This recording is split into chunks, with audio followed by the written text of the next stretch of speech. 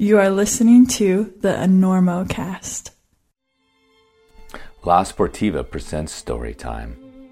There once was a little boy named Tommy Caldwell. One day, little Tommy decided he wanted to climb a really big wall, but he couldn't find any shoes to climb the big wall in. So he decided to build his own out of Scotch tape, fluffernutter, and a used pair of hand jammies left behind by a couple of Euros in Camp 4. When those didn't work, Tommy called the adults at Sportiva and asked them for help. Sportiva came up with the TC Pro, named after little Tommy himself. A shoe so good at big wall climbing that little TC grew up to climb the hardest, biggest big walls in the world in his TC Pros. Then he talked his best friend, teeny tiny Alex H, into trying them, and Alex, well, he became a pretty good climber too. So if you want to be like TC or Tiny A, go to Sportiva.com or your favorite mountain shop and check out a pair of TC Pros, and maybe someday you'll grow up too. The end. Does your partner suffer from try-it-again syndrome? Or one-hangitis? Or even worse, delusional performance disorder? Well, there really isn't a cure for DPD, except for a good smackdown. But it does probably mean that you've been belaying them for hours and hours on end, and are now suffering from BNP, or belaying neck pain, a stiffness in the cervical spine just below the occipital region of your thick skull. But now there's a cure for BNP resulting from DPD. Ask your doctor about belay specs, and when he doesn't know what the hell you're talking about, just smile and tuck that prescription for opiates away for your next overseas plane flight. But then ask several strangers about belay specs. Ask that cute barista at the coffee shop on the corner about belay specs. In fact, ask everyone you know about belay specs. Keep talking about belay specs until nobody wants to climb with you anyway. Problem solved. But if that doesn't work, then go to belayspecs.com and get yourself a pair. And don't forget to enter Enormocast at checkout for a discount and to help out the podcast. Side effects may include people thinking you're staring at them when you're not, old trad climbers rolling their eyes, people putting them on for the first time and saying, ooh, that's trippy, people insisting they don't like those weird glasses even though they've never even tried them. If you feel drowsy, nauseous, or rumbling in your stomach, horny, confused, or have strange, vivid dreams, this probably has nothing to do with belay specs. It is more likely from that bug you picked up in that backpacker's hostel in Rio after 5 too many caipirinhas. Belayspecs.com. Say adios to belayer neck pain. Listen, where are you playing in town? You playing here? We're doing the Normo Dome, whatever it is. It's terrific. Oh, it's yeah, big big house. place, that side of town. That's a big nice place. You sold it out. 20,000 seats. You really should. Look, you better get up there before you panic. Those pens are loose. You're very good. I have really enjoyed climbing with you. We'll make it. I don't think so. But we shall continue with style.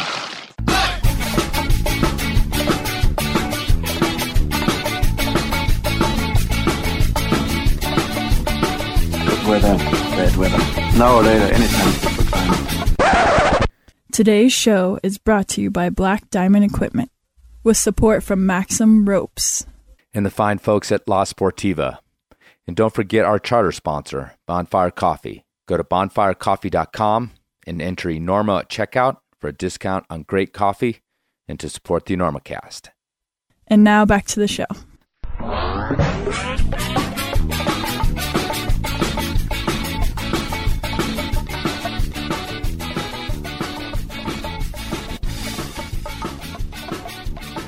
Hello and welcome to the Enormocast. This is your host, Chris Kalous. It is August 9th, about 9 o'clock here in Central Time. Yes, I'm located at a remote bunker here in northern Wisconsin right now. And this is episode 134 of the Enormocast, a conversation with alpinist and filmmaker Graham Zimmerman. And my apologies to Graham. This thing got put on the back burner for quite some time. I got it actually way back in April when he was in town for the 5 Point Film Festival, premiering a film at the festival, and just got put on the back burner for a bunch of different reasons. And here we go. Anyway, it's not a lot we do on here with these wide open interviews becomes that timely, but nevertheless, finally getting to it. Excited about this one. We go down two different paths, not just his climbing, but also his filmmaking, which is, I think, pretty cool.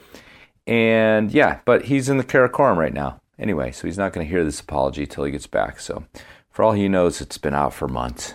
But before we get to that, I want to draw your attention to the newest sponsor here at the Enormocast, Boulder Denim.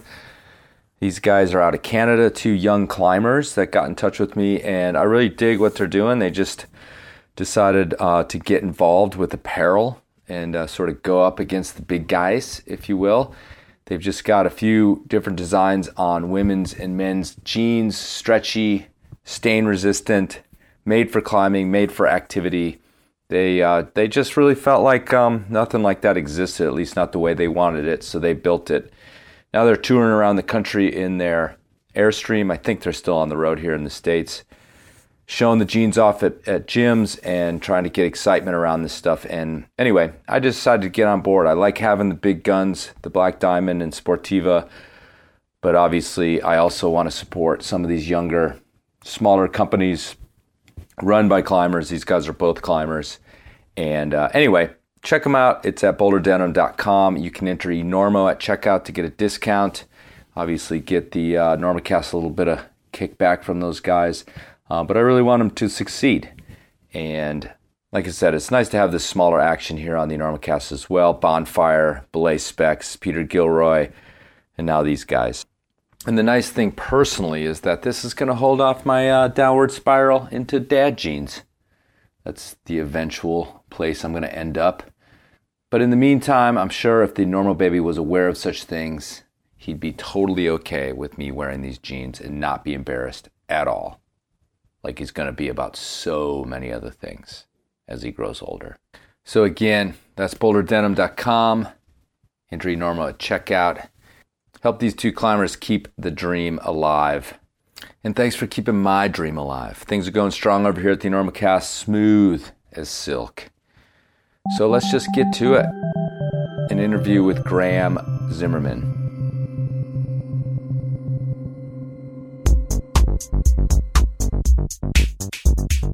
So on each episode, I try to say something ridiculous to keep you listening to and considering the commercials on the NormaCast. For example, I might tell you that Joe Kinder once trekked 40 miles across the Arctic sea ice in a cold forged-down hoodie, saving the lives of 2 wounded seal pups he had stuffed in the roomy legs of his vintage Jinko jeans.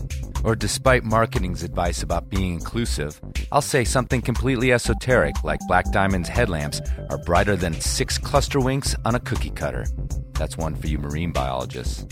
But of course, these are flat-out fabrications, fake news if you will. But what's not a lie is that Black Diamond simply makes and sells great gear to keep you safe, warm, and dry, and feeling as slick as Bootsy Collins' middle finger on your next adventure. You need good gear, and the climbers at Black Diamond make good gear, and they have supported the NormaCast since nearly its inception. So please consider that next time you're about to throw down hard cash for that next prized piece of gear. Black Diamond is a proud supporter of the NormaCast.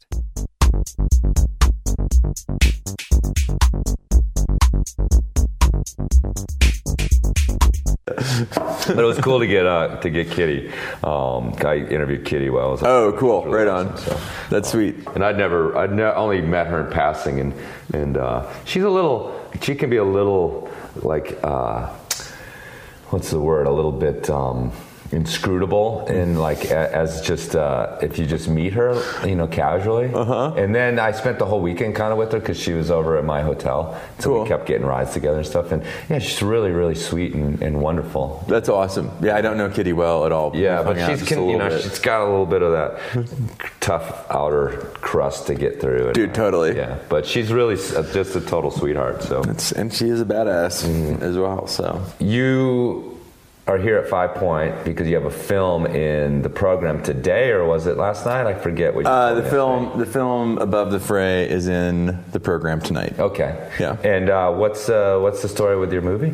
It's a film about Beth Rodden, and it's a film about her experience in Kyrgyzstan. Okay. And then her experiences rock climbing, and then getting injured, and then having her son Theo, and it's really about.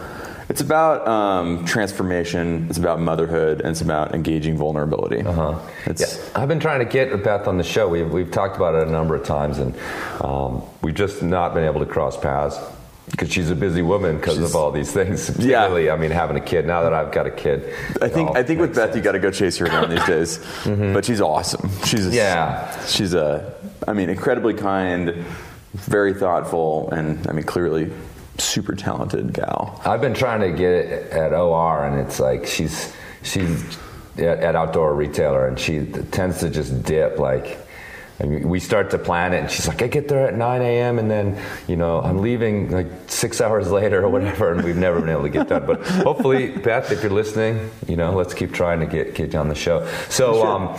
Let me ask you then, before we get into alpinism, since we're at the film festival, that's where we're getting this done here in Carbondale, about filmmaking, because, your climbing is obviously your motivation, your personal part of it, but then you've got this public person who's putting out media.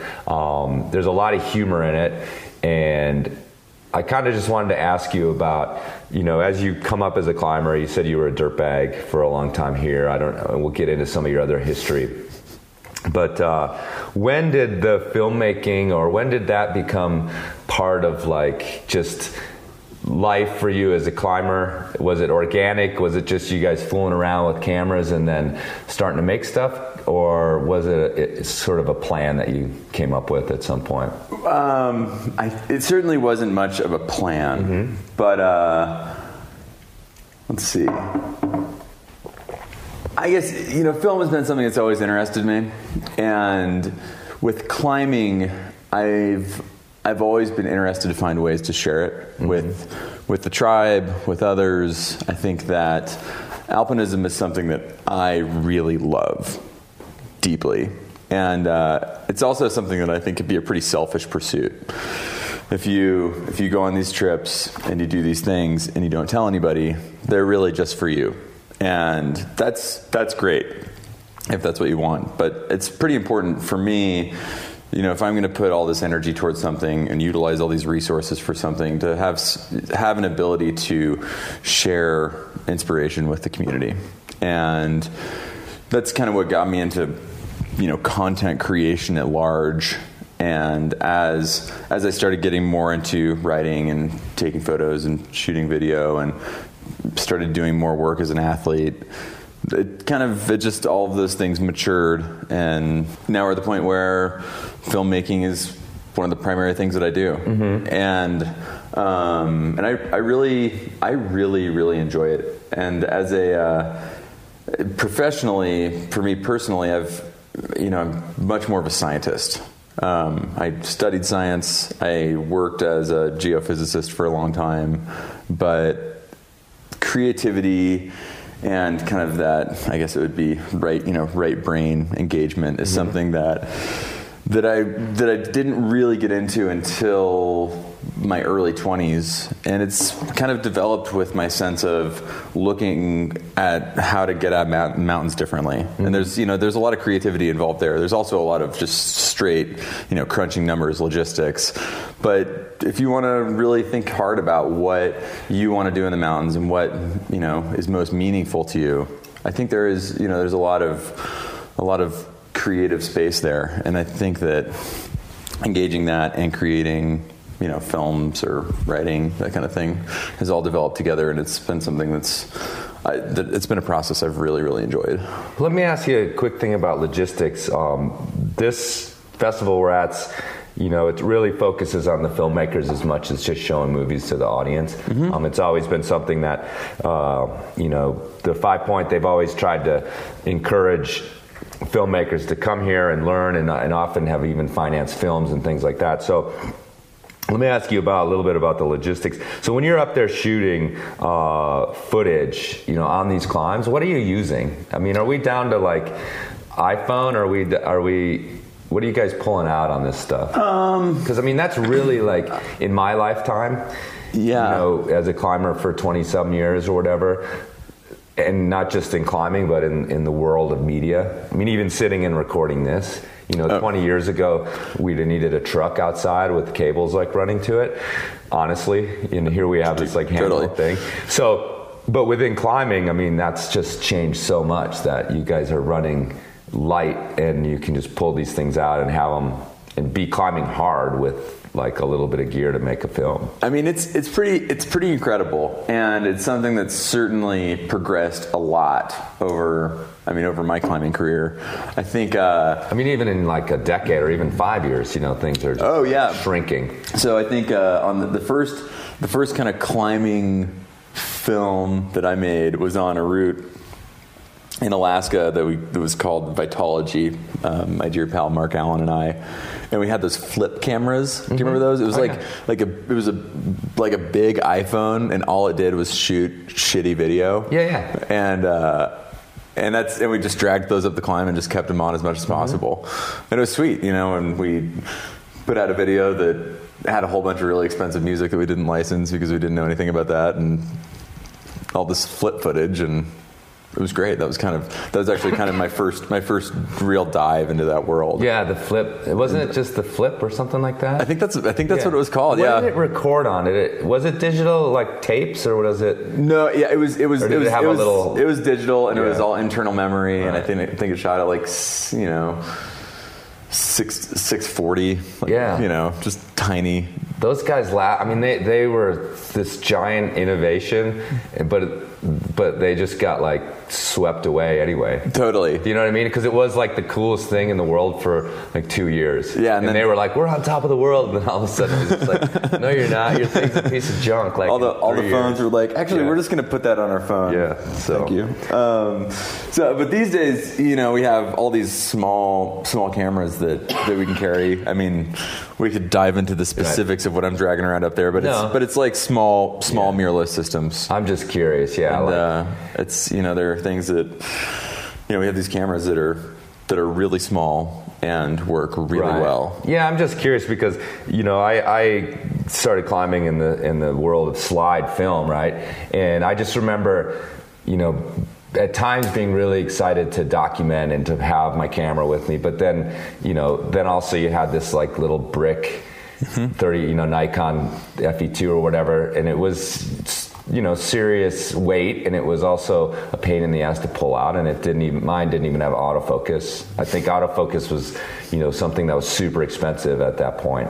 And so it became like this burden, and I always wonder when I see these films, obviously if you're up there creating and you want to be, you have this idea of getting enough footage that at some point later you can tell your story. If it's ever like a pain in the ass or a burden or something you force yourself to do at the wrong moments. We reviewed, or we put out Cold yesterday again in our best of thing, and famous film that Corey Richards did, and that's one where I'm just like, how much did it suck to I keep trying to remember to pull the camera out when like all you're really trying to do is survive during that. So is it ever feel like intrusive, or is it just something that you're like, this is part of climbing now for me, is to get this thing out? It's certainly part of climbing. It's really easy when the climbing is really good and it's really pretty. Yeah. The hard thing is sunny out, it's warm. Yeah, and you're like, take your glove off. My partner is traversing across this gorgeous swath of rock, and I'm just standing here at the belay, and I'm going to lean back with my camera. And I think that that film Cold excels for a lot of reasons. It's an incredible film, but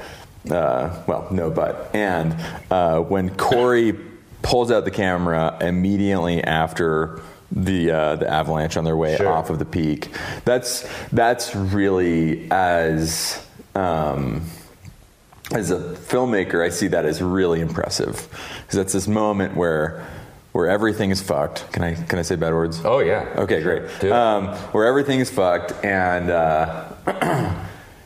his immediate reaction is to capture the experience, which is really hard, and that's something that I certainly find challenging. It's when things get bad, when the storm rolls in, when whatever, to be like, okay, I'm gonna have the camera out, and then we're gonna deal. Right. And I think there are some things you can do to make that easier. One of them is to climb as a team of three. If you have 3 people, you have 3 heads in the game, 3 people to deal with problems, and it means that it's a lot easier to capture. Right. If you're climbing by yourself, it's a lot harder. Right. Yeah.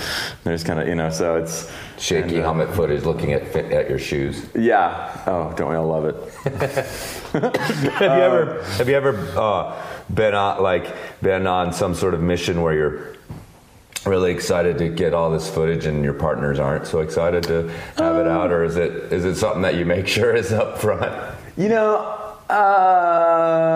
That hasn't really been a problem. I think at this point it's something that people know that I'm fired up about. And I mean, climbing partnerships in the big mountains are such an intimate thing. Sure. That, I think that the people who I get along with best in the mountains are people who are also interested in capturing that experience. Well, yeah, I mean, one of the guys I see, you've made some films with and hang out with is Austin Sidek. Mm-hmm. And that guy, yeah, that's one of his sort of modus operandi as well. And you guys have tried to bring, some of your stuff is pretty humorous. Is there a philosophy behind that other than just you guys, drinking beers and coming up with goofy ideas, or is putting humor in this whole serious game something that you aspire to do, or does it just kind of again happen sort of naturally? Because there's this mold that I grew up with, and that alpinism was a serious business, and if the book came out, it was suffering, and it was, self-transformation through burning your soul to a crisp and then seeing what grew out of it. Kind of was the sort of twite mode, if you will. Totally. And I don't know, it seems like there's a generation, and I talked to Tommy Caldwell, and he mentioned that even within sport climbing and within competition climbing, that his generation were, looked at these guys that appeared to hate climbing and said, well, seems kind of not that much fun, you guys, let's start having fun with this. It's really interesting. I read a lot of Mark Twight when I was younger, and I still dip my toe in occasionally. Yeah. I love that writing. He defined the era for sure. And and I think he really brought an attitude towards specifically alpinism that was aggressive, and it also pushed really hard on these clean tactics. Mm-hmm. Not utilizing siege style tactics, going ultralight, and really part of that is being really aggressive, and part of that is being really kind to our mountain environment, and I think that it also oftentimes allows for these experiences that you get to have with your partners, where you get way out there, mm-hmm. And you don't have a whole bunch of rope trailing all the way back to base camp, right? When it's just two of you tied to the side of a big mountain. He kind of introduced these tactics in a sense that have become the style. This is how climbing is now, at least at that end where it matters in terms of us climbers. Totally, yeah. which is incredible. Yeah. And I think that he and that community that he was a part of really kind of allowed for the next generation, my generation, to not have to be as worried about being quite as tough. And allowed us to kind of engage other emotions within climbing, because when it comes down to it, we suffer. Things are scary and hard, but there's a lot of really funny stuff that happens as well. Sure. Whether that's absurd. There's an absurdity to the whole tactic, the whole operation, that can't be denied. Totally. And so, so humor, absurdity, it's there. Oh, absolutely. And if you can't step outside and look at how ridiculous what you're trying to do really is, it's kind of, Totally. And I guarantee you that Mark and all his partners giggled a lot in their tent together. Oh yeah. But that's just not, because of what their community valued, because of what they needed to share about climbing. That's not what got shared. And I think that, to be totally honest, that some of these projects I've been working on with Austin, with Jim Aikman, and a few other folks, it's really been about sharing some of those elements of climbing culture, of our climbing experience that are not quite as hardcore, right? That are just that are fun, right? And that's something that I really get a kick out of. Yeah, we don't need to take it so damn seriously. Well, it's funny because I personally, even with this show, like I waffle. Some days I am that. I'm just like, this is absurd, and it's so ridiculous what we do. And you get into the whole, compared to actual human beings who are actually suffering, the whole first world problem thing or whatever.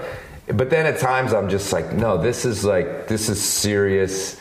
It's my life, and don't make fun of it because, it is this thing that has shaped me.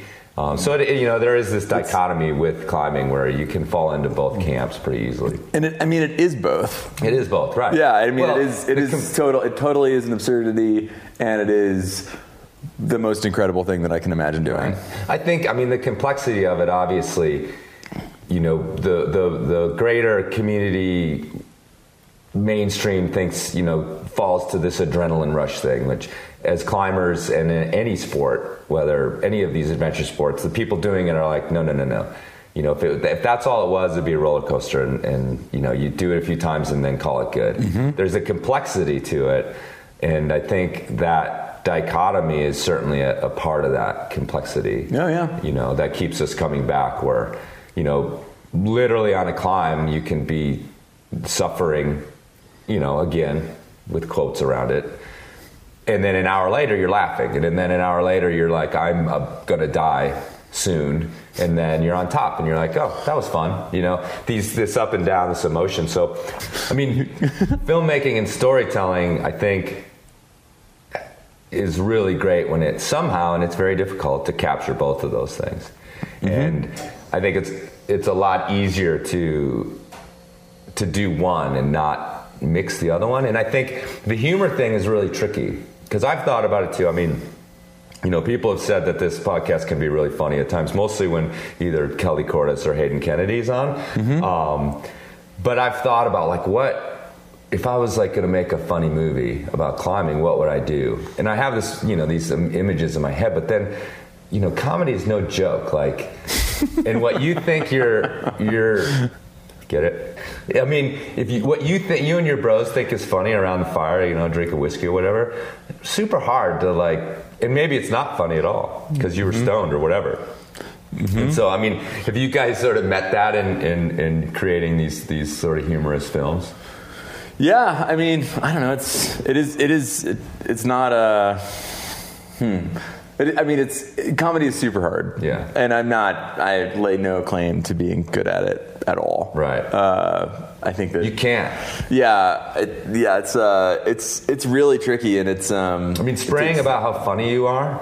That's that's the worst kind of spray. That would be really really bad. No, seriously though, I think that there's a lot of kind of referencing other people. Mm-hmm. Do you think this is funny? Because I think this is funny, and then just figuring out how to capture it properly. Talk about the challenge of comedic timing and stuff like that. I'm going to tell you, and I'm friends with Austin, mm-hmm. but I got to give you the edge on your acting, just a little bit over Austin. So if you're listening, Austin, you need, I don't know, just tune in to what Graham's doing, because just letting you know. Well, thank you. Yeah. Anyway, people want to check that out. You can find that stuff on Graham's website. So let's move on. It's all on the internet. Yeah, it is. I know your whole existence out there to be judged. Yeah. That's not funny at all, you asshole. You were right. You're not funny. Cool. Let's talk about your climbing. We've spent a bunch on that, but. The reason I started with that, A, we're at the film festival, B, it just seems like for you they have become something that's the filming or the trying to tell the story is second nature to you. So, but let's talk about your climbing. One of the things I found interesting is that you sort of cut your teeth alpine climbing. It sounds like in New Zealand. Mm-hmm. Can you tell me a little bit about your upbringing, how you ended up in New Zealand, how long you spent there, and what that community was like? Because it's famous, for a hardcore alpinist community over there. Yeah. Well, we may as well go ways back. Yeah. So my folks are from Wichita, and Salina, Kansas. Oh, nice. Very, very deep climbing. Yeah, there's some really great climbing out there. And although the Wichita people will argue that they're... Yeah, there are actually some boulders in central Kansas that are pretty cool. But they, in the mid-'80s got pregnant and decided that they wanted to move as far from Kansas as they could. They kind of had dreams of going elsewhere, and I think they kind of saw that they had this choice to either stay in Kansas and raise kids in Kansas or to get out of Dodge. And so they moved to Wellington, New Zealand. So they drilled a hole directly through the earth. And popped out the other side, basically. Totally. And, it's really interesting. I mean, it was like the mid-'80s, well before all the technology that we have these days. Now when you go down to New Zealand, it's super easy to call home. But, the long-distance calls weren't that reliable. There was no internet. And it was a pretty bold move, Oh, they were, I think they were 5 months pregnant when they moved down there, and just showed up on the other side of the world, decided to figure out work, and lived down there for, I think they lived down there for 4 years. So I was like 3.5 when they moved back to the States, and they moved to Seattle. And so that's really where my background in New Zealand comes from. And it's also, I think... So you were born there? I was born there, yeah, sorry. Yeah. Key point. I was born in Wellington. Okay. And so I have a citizenship down there. Okay. Since my folks are Yankees, I have a U.S. citizenship as well. And it's, I think not only has that been super foundational for me in terms of being able to go back to New Zealand, where I was able to really cut my teeth in alpinism after high school, but that decision from my folks has always been something that, I don't know if I've ever done anything that bold. Right. I've done some stuff where it's, maybe a little bit audacious, but that's pretty badass on their part. And New Zealand is on our purview. They have a really huge tourism industry now. But it wasn't. It was sheep herders, and it was pretty off the beaten path in the 80s. Oh, for sure. We started before this. I was telling you that I went to school there for a semester in the early 90s, 91, I believe it was. And even then, they were just like, oh, we have this resource here, this beautiful tourism resource. But while I was there, it was being felt out. How are we going to deal with this? And you still felt like nobody had seen somebody from elsewhere for a long time, especially on the South Island. Yeah, totally. I think I'm correct in saying that the wool industry was still the largest industry in New Zealand until the Lord of the Rings movies came out. Probably. And that was what launched the tourism. It was definitely scene. In 1980. It was pretty quiet. It was, yeah. Oh yeah. I think it was 60 sheep for every person, kind of thing. So moving back to Seattle, and we moved back to Seattle, and that's where I grew up. Right. I lived in Seattle till I was 18, and that's where I was exposed to mountains by way of skiing, by way of rock climbing, kind of. My folks being from Kansas didn't really know what to do about the fact that I was getting into climbing, and they signed me up for a course with the American Alpine Institute. Oh, and I cool. think, it's super cool. And I think that their intention was that I would get it out of my system and not do it anymore. Mm-hmm. And clearly that was not what came to pass. Right. And the guy who taught that was actually this fellow named Mark Allen, who I ended up doing some of my first big ascents in Alaska with, which is pretty sweet. And then when I was 18, I moved back to New Zealand for school and studied glaciology down there. Okay. And while getting that degree, I attended in Dunedin at Otago University, so 3 hours south of where you were. Right. Yeah, I was in Christchurch, or outside of Christchurch. Totally. And so being there, having the Southern Alps right at my back door, it was kind of at that point in my life that I knew that climbing was something that I really wanted to pursue, and those mountains were where I wanted to learn. Right. And they're big mountains. They come straight out of the ocean. They have giant glaciers. They're hard to get at. The weather's terrible. The conditions are fickle.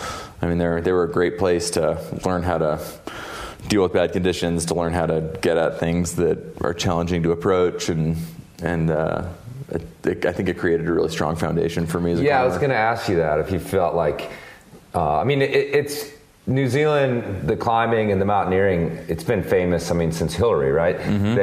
That even though it's not such high altitude, it still is this incredible training ground that's pumped, alpinists into the world for decades, for the history of alpinism, really. And, Hillary was a Kiwi, and Hillary had the FA of Everest. In case anybody doesn't know. Oh, this is a climbing podcast. Okay, good. Yeah, come on. Look it up on the internet. Yeah, look it up on the internet. But yeah, so it definitely is a place that forces you to have your skills. And even though what's Cook's like 13, something like that. But it's all of the 13. Oh yeah, it's like the whole 13. Yeah. From the ground up. Well, it's funny going from the Cascades, where the tallest mountains are volcanoes. The tallest mountains are some of the easiest things to climb. Sure. To Cook is it's a real deal mountain. Oh, for sure. It's super. There's no easy way to the top. Right. It's hard to get to the base. It's hard to get to the top. It's got a bunch of really radical climbing on it. And true glaciers. Oh yeah. And true conditions. And then the weather is the famous thing, because it's Patagonian in that same sense of storms like steaming across the ocean and then hitting this massive out of nowhere. The same storms ripping around Antarctica. Yeah. I think they hit a tighter constriction at the southern tip of South America, but still. So how long? So you stayed there for school? How long were you down there? I was down there for 4 years. Spent a lot of time in the Southern Alps. Spent a lot of time drinking beer in college. Right. A little town down there. Yeah. In Eden, like in the middle of nowhere a little bit. Yeah, it's super cool. It's right on the ocean. It's got some pretty good rock climbing. It's got really good surfing, and the university culture there was wonderful. Right. Realistically though, my primary focus while I was down there was climbing. Well, and school, but right. And so after school, came back to the States. Yeah, so after school, graduated, came back to the States, and really just really dove into being on the road, climbing a lot, and just figuring out how to finance expeditions and going on as many trips as I could. And of course, went on the first few trips where we just got pummeled, but just slowly started to figure things out, and kind of apply some of those skills learned in New Zealand, learn new things, and started to figure out how to get up these mountains that I found inspiring in Asia and in the Alaska Range and in South America. So let me ask you that. For you, when you said you found a certain mountain inspiring, are you able to sort of quantify, or not necessarily quantify, but maybe talk a little bit about what an expedition, what is the kind of expedition that really drives you in terms of the characteristics, the kind of partners you like to climb with, that sort of thing. Alpinism, it's just more than rock climbing or anything else. To me, it doesn't seem to be as much about the individual routes, because it's such this logistic thing. It's so important about the partners. And then the thing I always am interested in as a rock climber, the climbing route is this specific, this exact line, these exact holds. A lot of times, you're following this crack, and the crux is going to be this underclink to to a finger lock, and then you got to move left. And the alpinism, the route is just it goes up this face, and this year it goes this direction, and this year it goes this direction. So the routes even become quite a bit more amorphous than a rock climb. Oh, totally. Did. So so tell me about the expedition styles and places that you like to go. Well, all right, we can break it down a little bit. Okay. In terms of expedition styles, the kind of modern alpinism expedition of a small team going to remote places to try new things. Okay. It's what a lot of our community pursues, and it's really sweet. It's so fun. To be able to take a group of people who you adore and go to an amazing place and try to do something that hasn't been done. It's just, I don't know, it's super badass. It's really, emotionally, challenging and really fun. It's really, it's physically, totally. It's physically really challenging, and and you get to spend time in these gorgeous places, and that's I love that. I just can't get enough of it. And I've been really fortunate over the years to have a bunch of partners who I get along with really well, and we hold similar values for what we want to climb, how we want to climb it, what we want our safety margins to look like, and I think that those three things are probably the most important. If they're for me, I don't have any interest in dying in the mountains. I want to live to be an old guy. Right. I've been climbing with Steve Swenson quite a bit recently, and I just try to, capture as much of that beta as I can. Right. Tell me a little bit about Steve, or tell us a little bit about Steve. Swenson is, I think Swenson is 63 now, still crushing. And we're going to the Karakoram together this summer. And he's lived this incredible balanced life where he's been he's been a good partner to his wife, he's been a good dad, he's been a successful businessman. Well, I guess he's a retired engineer, so he's had a really successful career, and he's had this incredible climbing career, and he's been on.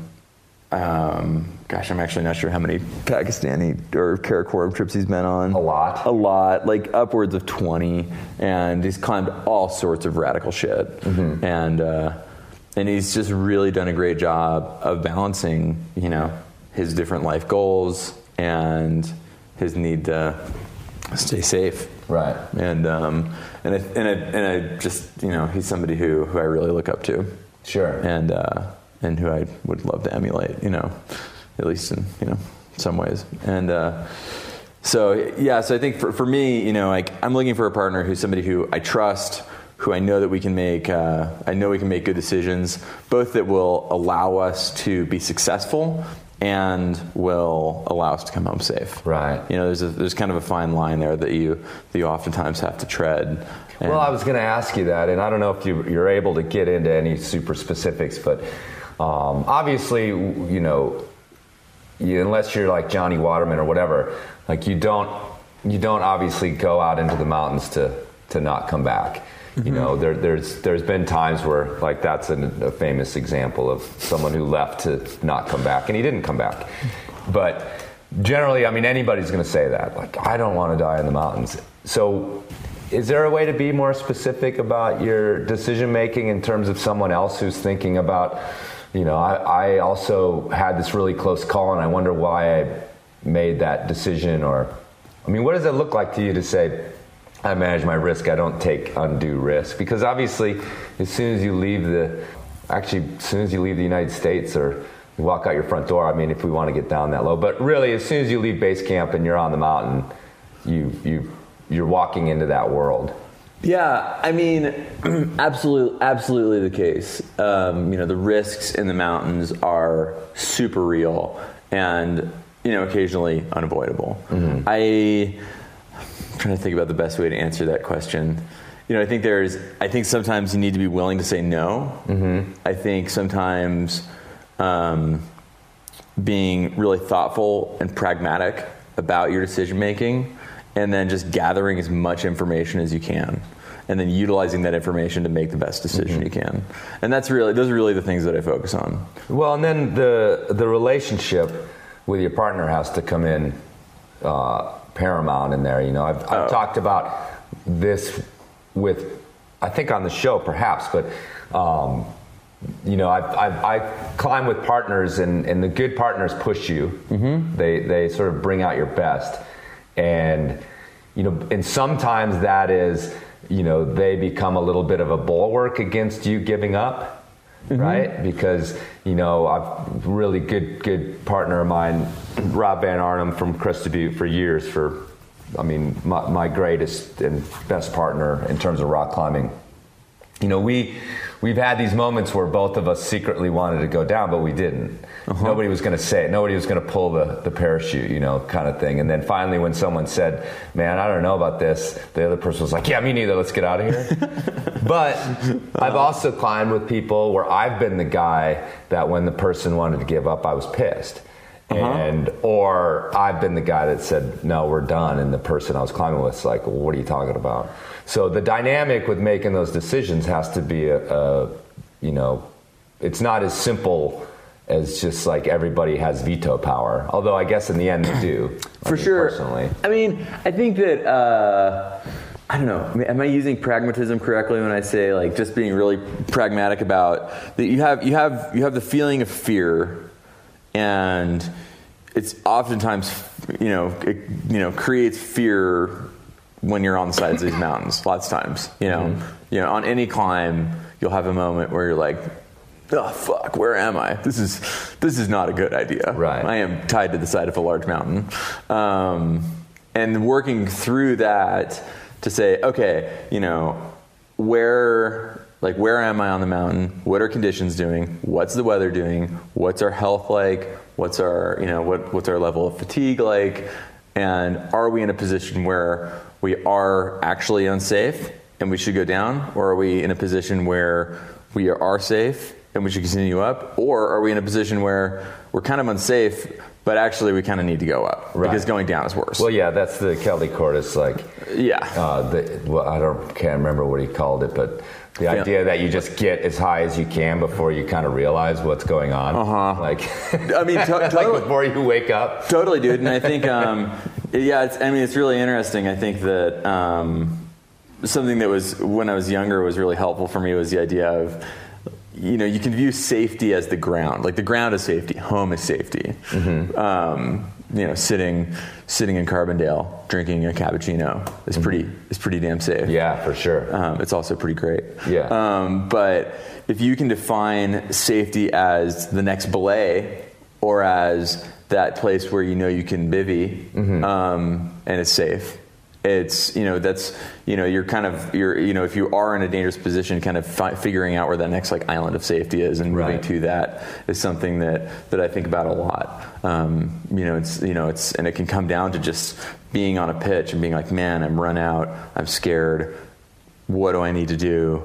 Do I need to go down? And it's like, actually, you can just go up. And once you reach that next belay, you're probably just as safe as you were at the last play. Right. And just really, kind of developing those, those kind of mental parameters for how to deal with those feelings and understand what a bad feeling of fear is, and, and then try to define where it's coming from and see if it's actually something that you need to act upon. Okay. I don't know. That's a bunch of rambling about trying to be safe in the mountains. Yeah, but what you're trying to do is explain a thought process that's not, it's not as conscious as, these ticking of boxes that, the way you have to explain it is that way, but we know that it's all these constant run around of thoughts that are, Well, and then also you have to pay attention to gut feeling, right? We've all heard stories about, that team that was up there and nothing was apparently wrong, but they both but somebody really felt like they needed to go down. They went down and an avalanche washed the face or whatever. Right. And so I do think that's really important. And I think that one of the most important things as well is route choice. And I think that I don't know. It's in speaking in kind of a public forum like this. I think that this obviously applies to first ascents or whatever. But I think given how much these mountain environments are changing, as with climate change and all that, I think that each route that we get on needs to be assessed for safety as in terms of does this have objective hazard? Is this a good idea? And a lot of what I'm pursuing in climbing, whether it's an established route or or something new, is a very specific type of line, and it's one that is a convexity, so it sticks out. So if things shed off of it, they're going to shed away from it versus into it. You know, like versus a concavity, like a couloir. It's steep, and it's relatively free of objective hazard. Right. And if I can, and I think it's sweet because that also, you know, what you're talking about is like big alpine buttresses and these big ridges, and I think that those features are also beautiful. They're super aesthetically pleasing, and they oftentimes offer really bitchin' climbing, right? I mean, you think about like the big buttresses of the world. Well, it occurs to me that in a lot of ways, sort of the modern approach to these big mountains versus 30 years ago or 40 years ago, or, you know, that's flipped to where you guys have the skills, the gear, the vision to climb these things that were literally avoided, because that, I mean, what you're saying, the convexity or the concavity, which one it goes? Concavity's in, so concave. Concavity is what they looked for in the years past, in the 50s and 60s, was let's go up the gut of this thing where there's this, you know, mellow snow climb, but of course the 50 or 55 degree snow climb is the thing that's going to rip. Dude, totally. I mean, there are all these first descent routes of these big peaks. A lot of them are death routes, right? Yeah. And they just snuck in, or they didn't. And it's, And I don't know. Personally, it's one reason why I'm really thankful that I'm alive and climbing now, right? Because I think we do have the ability to stay on these features that offer arguably better climbing and are safer. Yeah, objectively safer. Yeah, and I think that, I mean, that's just what we want, right? Yeah. Hard climbing, compelling climbing, that, you know, where the responsibility of your safety is up to you not falling instead of worrying about something falling on you. Something coming down one day. Yeah. So that's really what gets me fired up. Right. But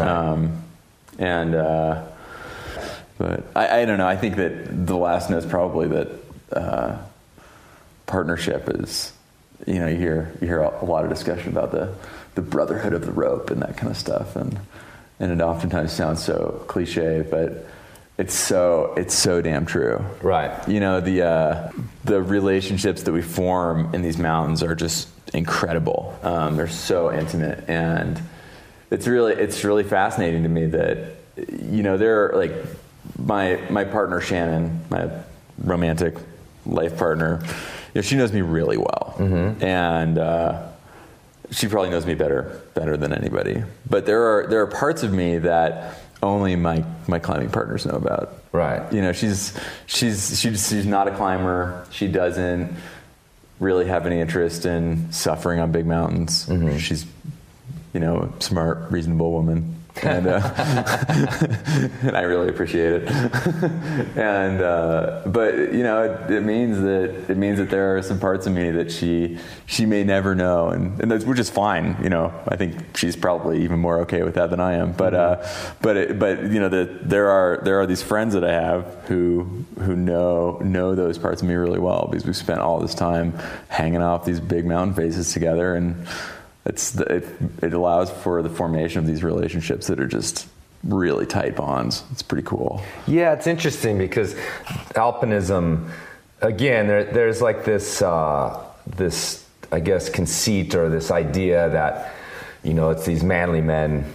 At least it used to be mostly manly men. It's getting, you know, we talk about on the show all the time. It's evening out, but alpinism still is a lot of dudes up there in the mountains together. There are definitely some women who are crushing, and it's super cool. But there is this. It's ironic because in a lot of ways it is this like incredibly intimate relationship that can happen. I mean, you know, like you just said, I don't know anybody else that has seen me, you know, that like strung out, that scared, you know, like crumbling, and in any other part of my life, the way like some of these partners that I've had climbing, and I'm not an alpinist, but, you know, I've had plenty of like Black Canyon climbing experiences that, you know, ended in me sort of, you know, breaking apart at least a little bit. And, you know, I've joked about crying on lead, but that was both those times where I was soloing, so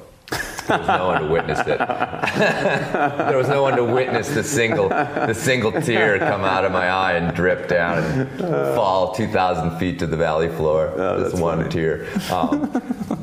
No, actually, it was in the Fisher Towers. Anyway, that's a whole other story. But yeah, it's funny. It's cool you say the intimacy because it's glossed over in a lot of ways. And you know, you going back to your films, you guys have made fun of it in a couple little vignette films, your Shiver Bivy and some of those other ones. But for you to sit here and talk about that is a little bit of a modern idea as well, because you know, if you read the great pieces from the, you know, Annapurna and, you know, the conquistadors of the absurd and stuff like that, you know, these men were not talking about like intimacy on these mountains the way I think it gets talked about nowadays, or even projected in some of the films and stuff that we see. Totally.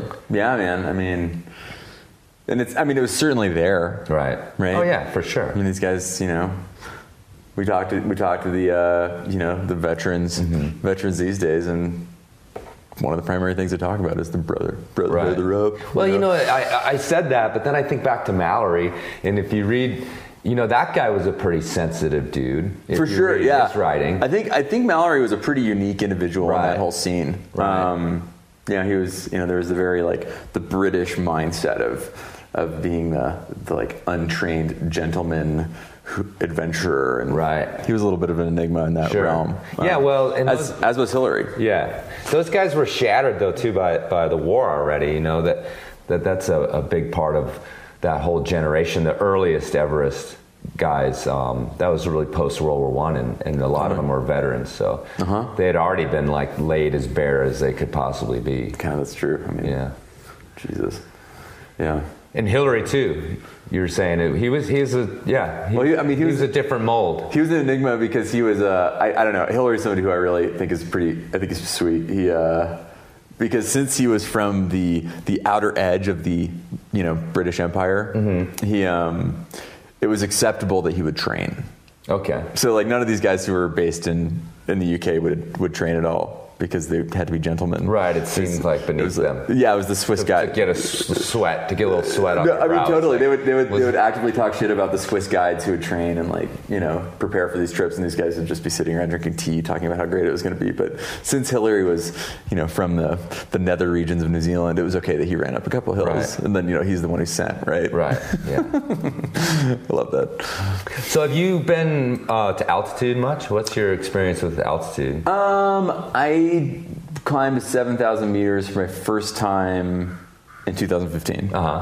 And it was great. Yeah? Yeah. I don't know, getting up in rarefied air is super badass. I guess personally my progression I've done some climbing in Asia over the years, but I've done a lot of climbing in Alaska and down in South America. That's where a lot of my kind of foundation is, and it's been more recently that I've started going to like Pakistan and trying some of the higher peaks over there. Right. And I'm pretty enthralled by it. Yeah. It's great. I mean, it's really, when you're up high, it's where you really get to test your training. It's just gorgeous. You know, it feels, you get way up there and it feels like being on the moon. So do you have aspirations to go to 8,000? Not really. Not for like the usual reasons anyway. Right. I think that it would be really cool to climb an 8,000 meter peak. Right. But not because it's an 8,000 meter peak. Sure. Rather because it's something that I would love to see how my body does up there. Right. And see how my training can hold up for that kind of objective. You know, the things that fascinate me most in the mountains have to do with getting at places where people don't normally go. Okay. And, you know, going somewhere where I'm not going to see anybody else for a month, or just, you know, I'll just see my partners. And we can be trying things that haven't been done and are kind of off the beaten path. Sure. And there's that sense of discovery. That's something that I really like. Right. Yeah. The 8,000 meter peaks they come with the hullabaloo. Dude, there's a lot of baggage. Yeah. Yeah. I mean, those days of by yourself are 40 years gone or whatever. Oh, on most of these big peaks. Yeah. And maybe, I mean, who knows? Like, some of the 8,000 meter peaks have really incredible unclimbed objectives. Sure. And they may be on faces that are a little bit off the beaten path. And that would be super cool. I'd be super interested in that. But going and like climbing Everest via the South Col is not something I'm particularly interested in. There's a podcast, Graham just made this really grimaced face when he said that. You can't see it on the podcast, but I mean, and I think it's sweet. If that's something that really inspires you, awesome. But like, I just don't, Yeah, I mean, that's a typical mold of the alpinist on the show. Like, that's not the scene anymore. If there was some side of Everest where you could go and climb something still, but totally. It's almost, with those guys that, with the whole Sherpa fight and all that a few years ago, sort of showed that it's almost closed to doing anything out of the ordinary anymore. Totally. Because you're in the way, the commercial thing has to march on, and it's just not there for you anymore. And there's, and there's a lot of garbage, and there are a lot of people, and there's Wi-Fi. Right. That's not why I go to the mountains. Yeah. I go to the mountains to have like a very, intimate experience in the mountains, in a natural space, leave it as clean as I found it, and try to really push myself on something that I find compelling and challenging. And I don't really see that experience coming to fruition on Everest. So looking at the arc of your career so far, if you want to call it a career, a climbing career, you talk about Steve Swenson as this mentor, whether he's meant to be or not. You're gleaning all this knowledge from him, and someone you said you looked up to. And looking at your career, I mean, you're getting to this point now where you're not bumbling around. You talk about these first expeditions. We didn't get any specifics, but you said the first ones didn't go the way we thought they were going to go, and you started to figure it out. It seems like you're at a point now where, or maybe I'm asking if you feel like you're at a point, and don't get too cocky and ruin it, but are you at a point now where you feel like you have something to offer maybe some partners who aren't as experienced as you are? Could you possibly think of yourself as this mentor role yet, in terms of bringing something to the game that is based in experience and based in getting things done and having a decent track record? Well, let's be clear. I still bumble fairly regularly. Right. But well, it'd be boring if you were just like knocking them out of the park every damn time. Oh, maybe not. Maybe it'd be awesome. I don't know. That'd probably be sweet. But it's interesting. I think that this kind of comes back to content creation, sharing, inspiration. I really am psyched to share inspiration with others, and sometimes that comes in the form of going out with friends who maybe have a little bit less experience or experience in different realms. I was actually just on a trip in Alaska with Forrest Woodward, who's really sinking his teeth into climbing in a big way. He's a super talented photographer. Right. He's actually here at the festival as well. And then our pal Brody Levin, who's a super bitchin' skier. And it was the three of us in the mountains, not with a super clear objective besides having fun, challenging each other, and learning from each other. And it was really cool to be able to go out with those guys and, the little stuff that these days feels like no big deal, like how to build a cook tent in Alaska. Mm-hmm. Kind of like lay out how I think about it and kind of give them a little bit of instruction, and talking to Brody about, Jesus, dude, how do I ski this kind of stuff? This is terrifying. And talking to Forrest about how to be a better, creative person, and how to take better photos and take better videos and understand light more effectively and things like that. And so I think that learning and teaching are super important. And then I think there's also this really cool opportunity with climbing and the little like soapbox that we get as athletes to try to inspire others to do whatever it is that they want to do. I've been like trying to get into, well, not trying, I guess I've been getting into classrooms around where I live, just talking to students about what I do, how passion is driven what I do and how I've been pretty systematic about trying to achieve what I want, and then sharing with them, listen, like this for me, this is climbing, but for you, this can be whatever it is that gets you fired up. Right. That can be dance, mathematics, whatever. And that's been something that I've been really, really fired up about. Just trying to, have that influence on both people who are close to me, who I can like teach directly about mountains, and then people who may not give a shit about mountains at all, but may give a shit about something else. And I think that I think that in teaching if you're thinking about teaching somebody else, it means you have to really master your personal methodology, and I think that's something that's been really beneficial for me. Is instead of just kind of going through my personal motions, I have to describe them to somebody. And that means that I actually have to have them zeroed in. Yeah. Which is sweet. Yeah, it's there's no doubt that teaching makes you, evaluate what you're up to. And sometimes you find out a ton about, the bullshit that you've been dealing with, or you've been telling people that's not like, oh, wait a minute. Yeah. I've been saying that for 20 years and it's actually totally bullshit. Yeah. when your buddy asks you, so why do you do it that way? And you're like, I don't know. Maybe I shouldn't be. Let me think about that. Exactly. Let's reevaluate. So tell me your film here again, because it's gonna. Is this a premiere for it? World premiere, Yep. Carbondale, Colorado. What's it called again? Above the Fray. Okay, and it's about Beth, and so we'll be able to see that coming out here in festivals and stuff this year. And for sure, it'll be playing at festivals, and then it's going to release online in a few weeks. Awesome. Yeah.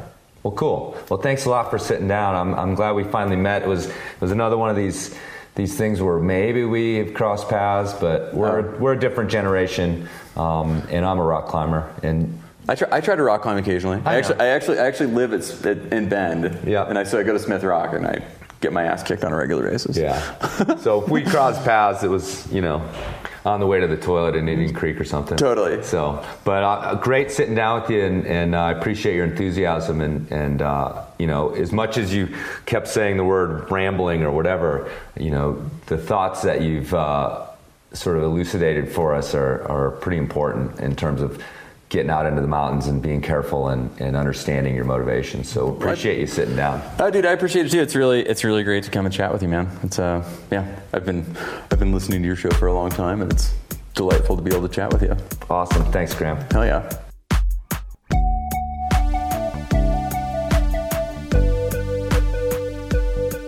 All right, folks, thanks for listening.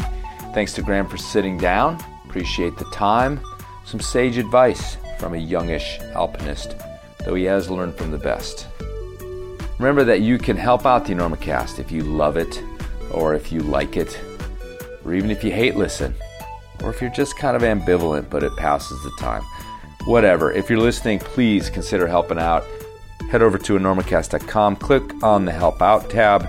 If you haven't written a review, please do. It somehow helps me, even if they're shitty reviews, apparently. Just reviewing it makes it, I don't know, something happens. It's supposed to be important. And or you can like the Facebook page, do a few other things. Of course, please tell your friends. And of course, if you want to help out financially, you can donate or you can support our sponsors. You can buy sweet gear from a lot of companies. I get it. But if you support our sponsors, you are supporting the show. And please feel free to let them know that you're glad that they're on board with the Enormocast too. Okay, folks, it's the dog days of summer. We're winding into fall. Of course, the great time here in North America for climbing almost everywhere is the fall. But in the meantime, stay frosty out there. Keep your eyes on the safety prize. Use your signals. Make sure and communicate on the ground and on the climb. And of course, check your knot.